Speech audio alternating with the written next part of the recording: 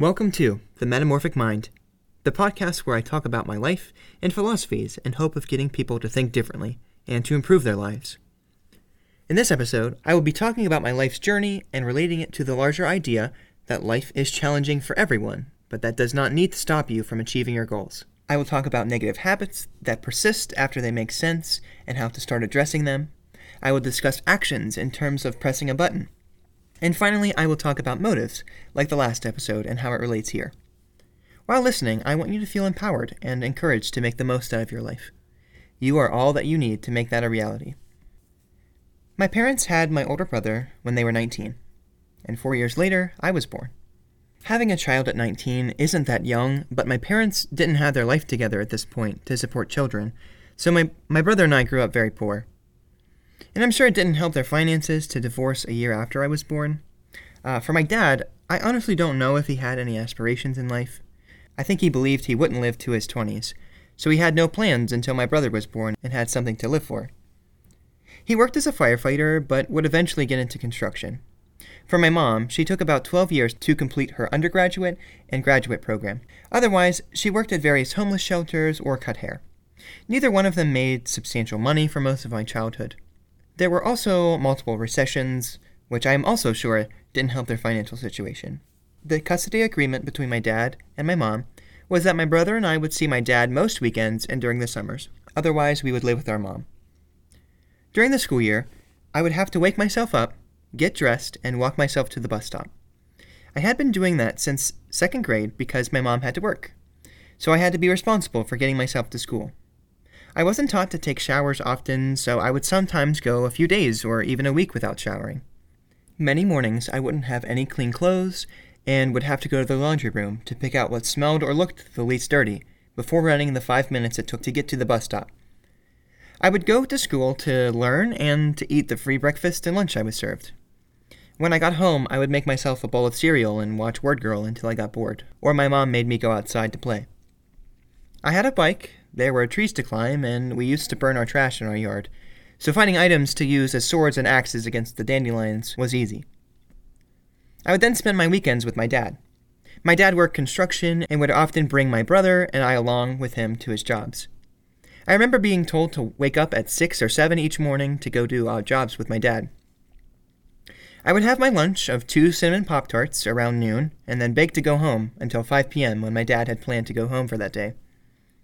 When I wasn't forced to work, I would play on my dad's PlayStation 2, or go play with the tadpoles behind our house. My dad was leasing the property at the time, and I remember crying when I learned that he filled in the pond for his landlord. We eventually moved and got a better house, and that was right around the time that I moved in with my dad for a few years. My dad now owned his own construction company at this point, but was still getting shitty jobs or spending his money on cigarettes or beer or both. Either way, he apparently didn't have the money to buy me snacks, and I wasn't allowed to touch his. He loved ranch Doritos and would only share them on special occasions, but I knew not to touch his honey buns, Nutter Butters, or deli meats because those were strictly for his lunch. My stepmom would make me lunch and dinner every day, as neither of my parents knew how to cook, let alone teach me how to make my meals. When I wasn't fed, my only options really were to make a bowl of cereal or to put a pepperoni roll in the microwave if we had any left. In the mornings, before school, I would sit in my dad's smoke-filled office while he worked on his next construction gig and listened as he talked. Sometimes he would include how stressed he was and how little he was being compensated for his next job, or about the bills that were piling up. I also remember that he would constantly be low on gas and would make comments like, "I hope we make it," until we reached the next gas station. Anytime I saw that refuel light, fear would wash over me because what if we ran out of gas? Would we be stranded? Would my dad get pissed and start yelling? I had no way of knowing that he probably had someone he could call to give us gas or some other solution that wouldn't take more than an hour to fix. But I had no concept that things could be okay. All I knew is that no gas equals my dad being anxious, and that having that thought was very unproductive to my mind. I knew I was poor, but I didn't really feel poor, at least at the start of my life. But I remember this one time when I was in the store with my mom, and I honestly couldn't tell you what I asked for.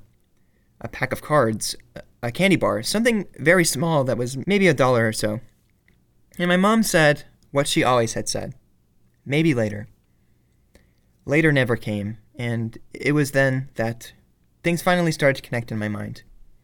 My mom getting angry at me for asking how many chores it would take to go to Disney, having to wear the same clothes for years after they stopped fitting me, our phones and internet getting shut off frequently, my dad forgetting my birthday one year. Only then did it click that I was poor and that I shouldn't ask for nor expect things. Around the time that I was 15, my mom finished her master's and got a job as a nurse. She made a lot more money and was able to buy more things. We got better cars, bigger houses, and newer clothes. But by this point, the mentality of being poor still controlled my actions, especially because she never really talked about how we were able to afford things now, so I continued not to ask for anything or go places with the same fear of not being able to pay for things or risk burdening my parents with my financial responsibility. My older brother and I would talk to our younger brother about how he was spoiled because of how much they were able to afford for him, but now I see that poverty wasn't the only thing that can hurt a person. I am not the only one who has suffered. 11 million children in America live in poverty. 1 out of 15 kids witness domestic violence between their guardians. 400,000 children live in the foster system in America, and that's only scratching the surface of what people have to go through. I can talk about these issues and how awful they are and how they shouldn't happen, which they're awful and shouldn't happen. But I have to wonder if there is more I can do. I think everyone deserves to have their story be heard and to feel validated that their life was challenging and unfair. But then what? Those people continue to live their lives without help, thus they continue being unsupported, and nothing really changes. Instead, I'd like to focus on the path forward.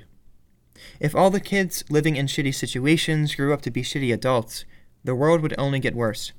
I want to be one of the people that overcome their upbringing and become something more.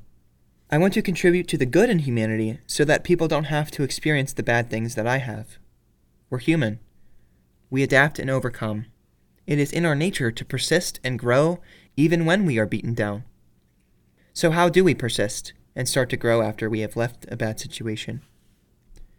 The first component of this that I would like to discuss is mindset. Like I shared in my story, I continue to believe and viscerally feel poor even though I wasn't. The fear that I felt when I went out to dinner or if I needed to ask for replacement shoes that had worn out was numbing and very real. Even though I could pay for things, I still felt like I couldn't. That mindset far outlasted when it was useful for me to have it. And you may have not heard me. The mindset was useful for me to have. Back when I was poor, it was beneficial for me to believe my parents couldn't buy things because they couldn't. If I believed otherwise, I would have asked them for more things and wonder why my parents kept getting angry at me. I can't imagine the guilt and pain of having to constantly tell your child that you can't buy things for them. So instead, and this doesn't mean that it's right, they lash out because it's easier. Therefore, it is much safer and more comfortable for me to internalize that I am poor, because if I don't, I will get lashed out at, and that's not fun for anyone. However, being poor isn't the only feeling that a person can internalize. Someone with an emotionally manipulative parent may internalize that their parents' needs are more important than theirs. And this person may even wonder later in their life why they can never seem to focus on their needs. So these mindsets can follow us past when they made sense to have. Psychologists call this concept a maladaptive coping mechanism. It's when a behavior, action, or belief that had previously benefited us now hurts us. And I liked learning about this idea because it got me thinking about the good that my mindset has brought me. I can say that it's infuriating to still feel like I can't buy things when I have more than enough money to pay for things. But it feels more gentle and understanding to think about why I'm angry and remind myself that those beliefs are old friends. At the same time, those thoughts have overstayed their welcome, and it's time to adopt new ways of thinking. And even if you don't realize it, knowing that your mindset can be tainted by your past is a great first step towards changing it. Because now you will be able to recognize, oh, I impulsively hoard food because there was a stint of time where I only had bread and fruit to eat, or, man, I still get scared to ask my partner about their day because my ex used to pick fights whenever I did that with them. Once you identify what beliefs and behaviors aren't working for you anymore, you can start working towards replacing them with behaviors and thoughts of your choice. Which brings us to the second aspect of the path forward, our actions. Like our mindsets, there can be rituals and habits that persist from those negative times. Maybe I always go to my room when I am upset, even though the only thing I want to do is talk to my roommate about what upset me. Maybe I always get home and take a nap because my mom would leave the house a few hours after I got there and I would rather sleep than interact with her.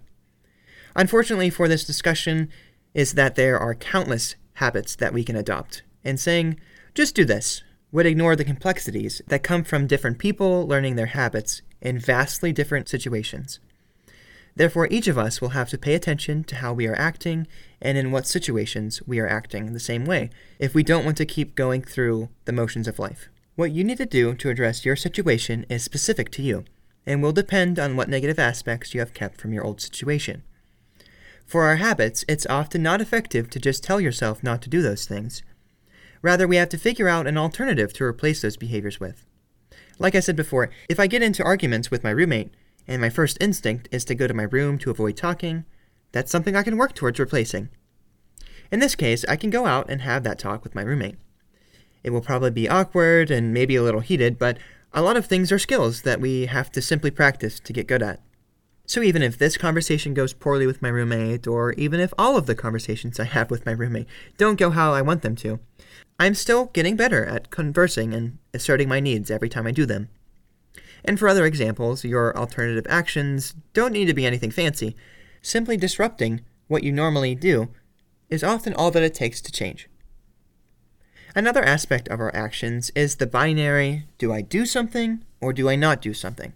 When I have something that I want to do I tend to do that thing or not? I struggle with pushing that button. My wife and I always talk about this idea of a button. The button represents if I am working on a task. So going back to the dishes, there would be a dishes button. When the dishes button is active, I am doing the steps that it takes to get my dishes clean. I need to go to the kitchen, I need to start the water, make sure that my dish wand is full of soap and that my dishwasher and drying rack are empty. I can then start actually washing the dishes, turning on the water, putting on cleaning gloves if the dishes are looking extra gross that day, and start going to town on the ickies. Slowly, that dishes button starts to flicker and I lose my interest in doing the dishes, and it becomes much harder to continue. Maybe I have spent 40 minutes on the dishes in the sink, and I look behind me and there are dishes on top of the oven. Yeah, there's a good chance that I will want to save those for another button push some other day in the near future. Sometimes you push through because you want a clean kitchen or need the dishes for your next meal. All are valid reasons to continue washing the dishes, and all the more power to you. Another aspect of the button is distractors. If I have pushed the button to wash dishes and my wife asks me to mow the lawn, sometimes that button press doesn't transfer over. Maybe I had everything ready to go and I was just about to turn the water on. That's a difficult ask to make me shift what I'm doing. Through the years of my wife and I working together and learning how to function better as people, she learned that when I have a button pushed, she will do her absolute best to keep all those exciting thoughts she has saved until later. And I also learned to verbalize to her when I'm trying to focus on one activity and to please hold her thoughts until after I'm done, or I find a place to stop. It's not just my wife that will stop my button presses, though. Maybe my dog eats at 3 p.m. every day, and even though I had everything ready to wash the dishes, feeding my dog becomes the priority at 3 p.m. Or maybe I realize that the trash needs to go out, or it won't be collected until next week, and that becomes the priority. Those moments can suck, and it's normal to not enjoy having to switch when you are ready to put your efforts into something else first. Just do your best. It's all you can do. There will be times when you simply are not able to do the dishes exactly when you're ready to. As long as you keep attempting to push that button each day, the dishes will get done. So we talked about the button and how it functions, how it normally fades, and how there can be outside influences on it. What about pushing the button in the first place?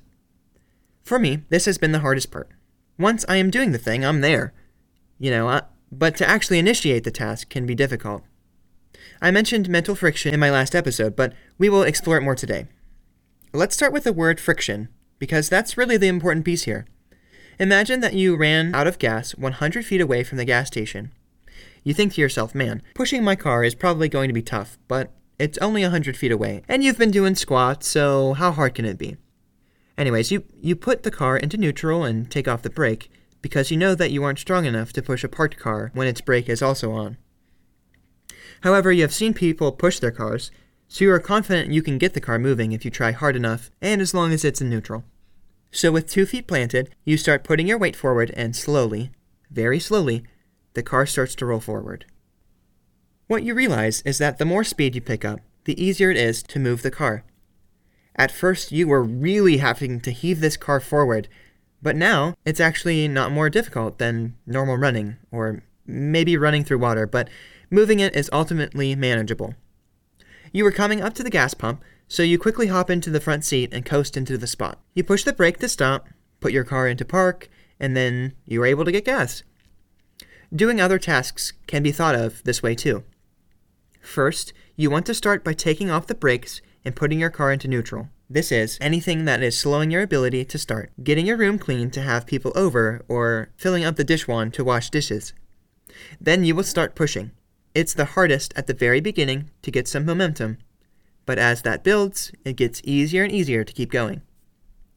You will then apply the brakes when you have reached your destination, or let that button naturally flicker and turn off. Friction is what makes starting an activity difficult. Sometimes there are barriers that are more like parking brakes that completely halt our ability to get started.